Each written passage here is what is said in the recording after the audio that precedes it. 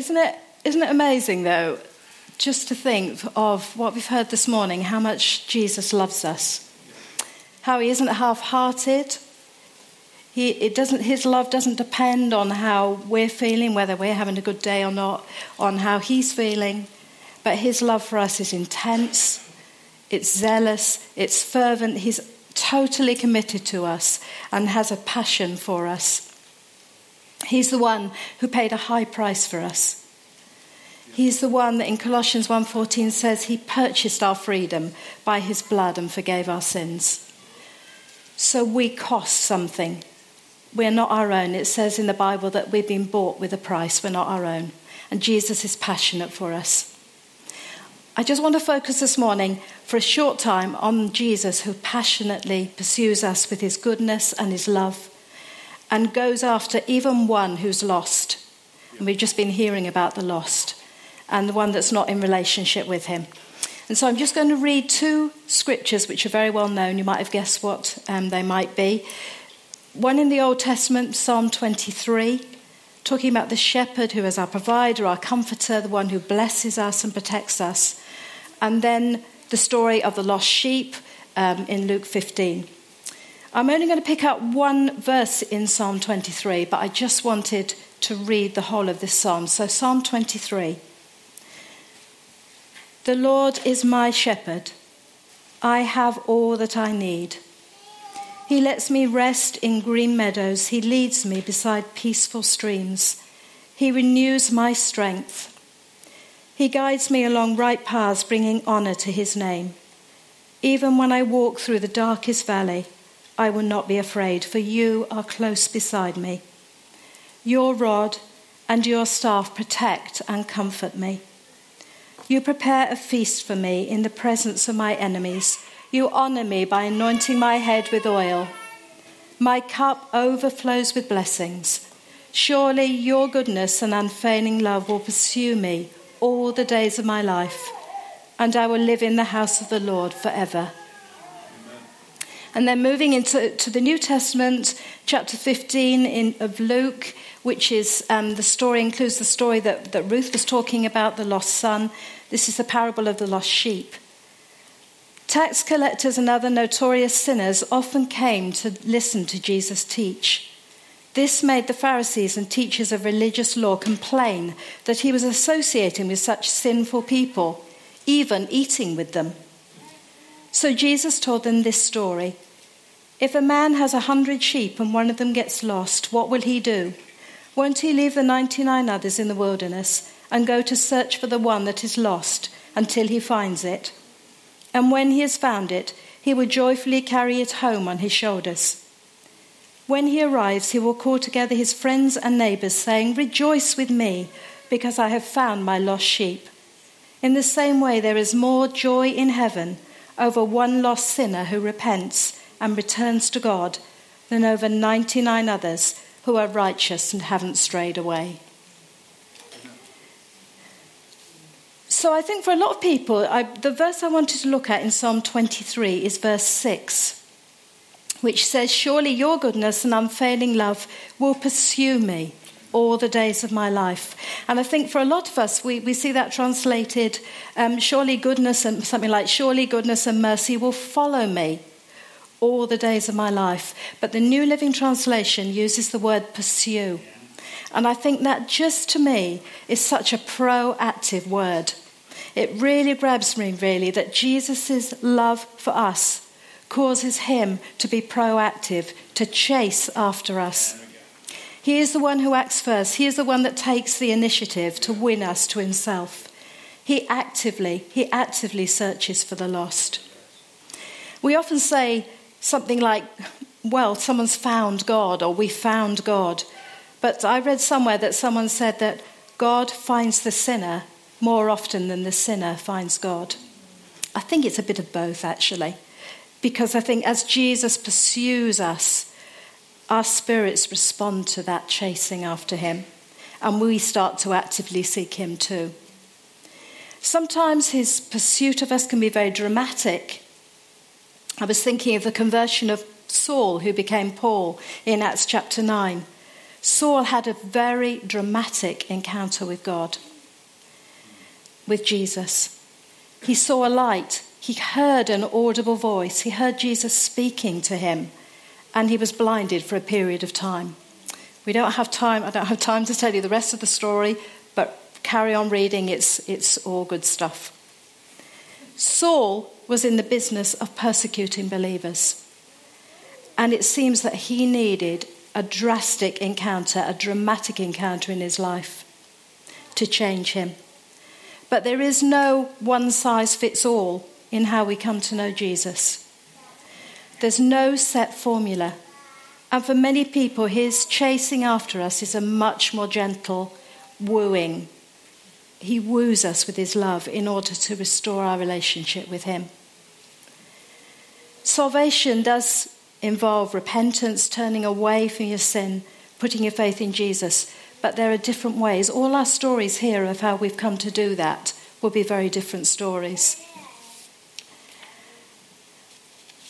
I don't have time to go into a lot of this now, but I've just been thinking back, and a lot of you can think back over your own lives and just see the times that God's been pursuing you. Just simple little things. Maybe I just grew up in a time when my parents sent me off to Sunday school. I just came into contact with those stories of Jesus. And I just knew that he was drawing me, sometimes through the natural world, just being aware of the beauty of things around me. And then ultimately having contact, when I was training to be a teacher, with Christians who just knew Jesus so intimately in a way that I didn't, and who patiently spent time answering my questions. They never forced anything on me. They never tried to force me to a point of decision, but I knew that I was being pursued by Jesus, and I eventually asked him into my life. Whilst I was preparing this, I was reminded, I don't know why really, but I don't think I'd read it, of a very long Victorian poem called The Hound of Heaven. I don't know if that means, I've got some nodding over there. I wouldn't really recommend it unless you like very long Victorian poems. But it centres on the pursuit of a sinner by a loving God. And the speaker talks as though God is chasing us down like a hunting dog chasing down its prey.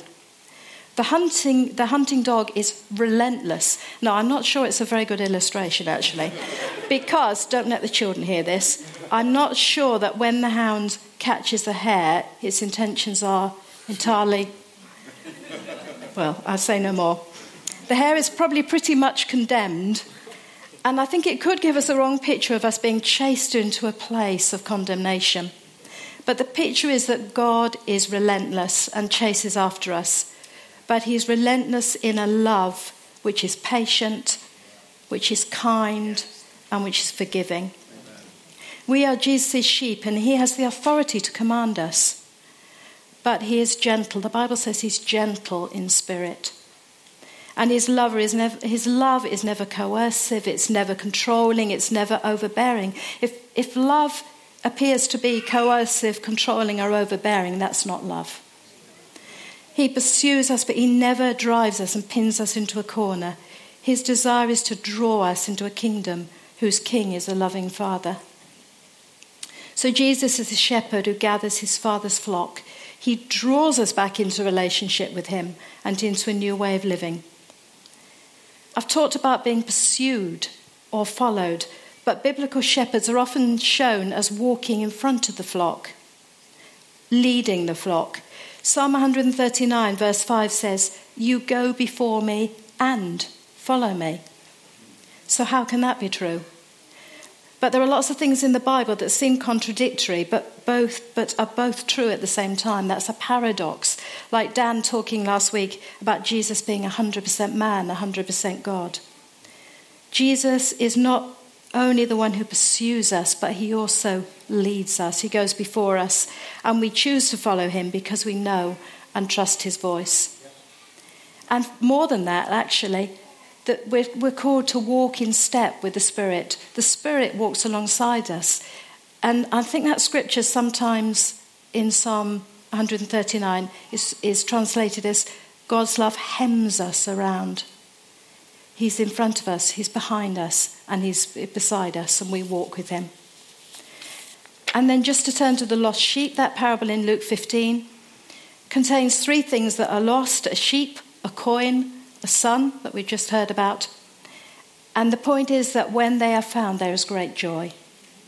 Jesus has a shepherd's heart, a heart of compassion.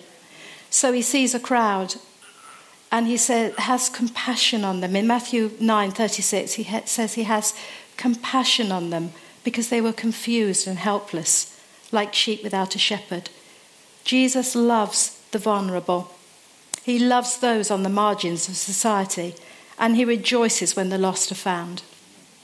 And that's totally in contrast with the attitude of the Pharisees, who are legalistic, they're joyless, they're unforgiving, and they're hard-hearted. And often religion is like that. It's legalistic, it's joyless. But Jesus doesn't just see the mass, he doesn't just see the crowd. He knows us and calls us individually by name. When the shepherd counts the flock, he knows one's missing, and he's not just content to leave it roaming. He's not happy just to leave it to wander off alone. He goes after the individual who is lost, because each individual is valuable. And he doesn't want any of us as individuals or members of a group to be confused or helpless. I gather that sheep away from the shepherd and the rest of the flock are very vulnerable. They're vulnerable to attack, presumably not in this country, by wolves and birds of prey. And they're exposed to the elements and the storm by themselves. Jesus will pursue just one sheep that has wandered off alone and place it back in the flock where it belongs. Being in the storm, we had a word from Trevor about the storm. Being in a storm is an uncomfortable place, but it's better to be with the shepherd and with the flock in the midst of the storm. Being held close to the shepherd's heart is where we truly belong. I was just reading Nicky Gumbel, who developed the Alpha Course, says, "There is no safer place than the intimate presence of God." We've all been lost sheep before being restored to a relationship with Jesus. Everyone has done wrong. Everybody has done wrong and needs forgiveness. But where the Pharisees will condemn, Jesus sees, forgives, and rejoices at the sinner who sincerely turns away from his wrongdoing. Yes, there are things we need to change in our lives, but they often come when we're faced by the love of God and his light in our lives. Jesus pursues us while we are still sinners. We don't have to be perfect first. Your burden is what qualifies you to come. The one sinner is more in need than 99 righteous people. Jesus pursues and woos that one with his love. And just to finish, it's likely that many of us here, I'm sure throughout our lives, we are being pursued by Jesus. There are people here that may be online. There are people that are coming along to the meetings. You may not really be sure why you're tuning in or why you're here, but Jesus is drawing you. You may know that God is lovingly pursuing you. You might be aware of that. And you're just at the point of that threshold that we've heard about, where you need to step over the threshold into all that God has for you. To move from just glimpsing to actually moving into all that he has. And there are people that might have questions to ask about their faith. And the Alpha Course, which is starting on the 8th of March, might just be a really good place for you to come and just to ask the questions that you have, knowing that you won't be judged. I think Trevor Schotter talked about the need to fall in love with Jesus again. Some people are being pursued to fall in love with Jesus again, to return to their first love. And some of us are being called, like Dan talked about last week, to spend more time with Jesus in prayer, solitude, worship, reading the scriptures to deepen our relationship with him. So to finish, let's not run from Jesus as he pursues us, but let's be proactive in pursuing him, even as he pursues us with his goodness and unfailing love that is not just for when you're first saved, but follows us all the days of our lives. Amen.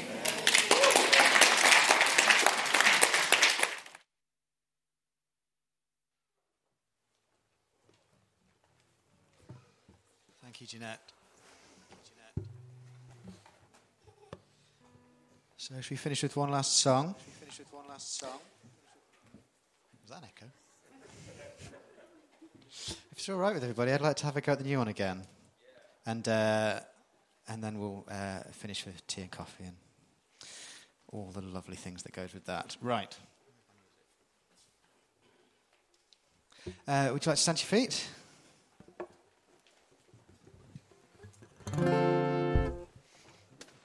Glory to the King of Amazing Grace.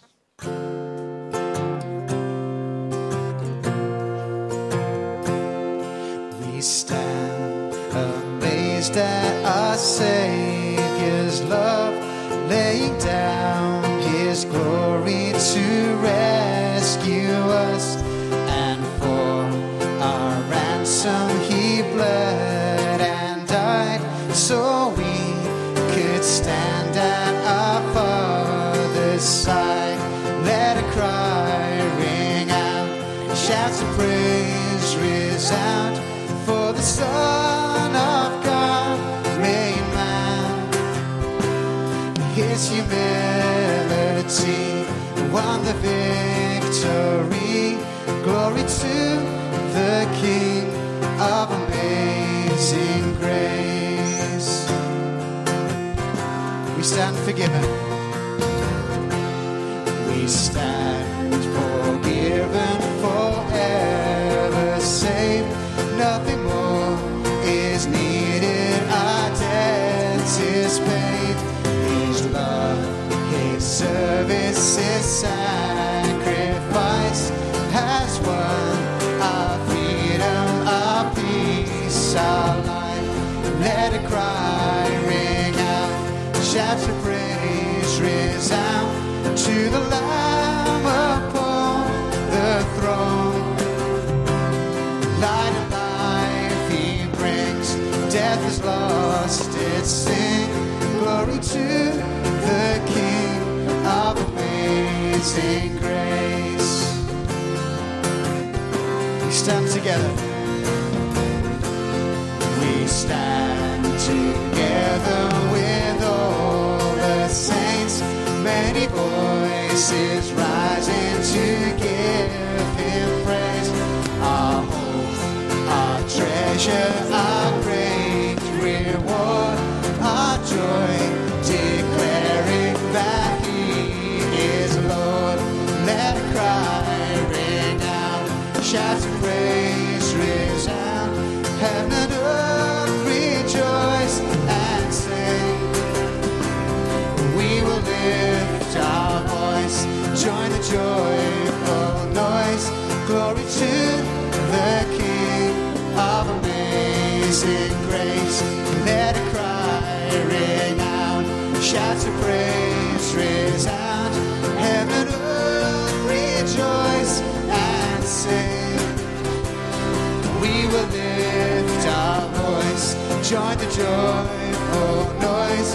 Glory to the King of amazing grace. Glory to the King of amazing grace.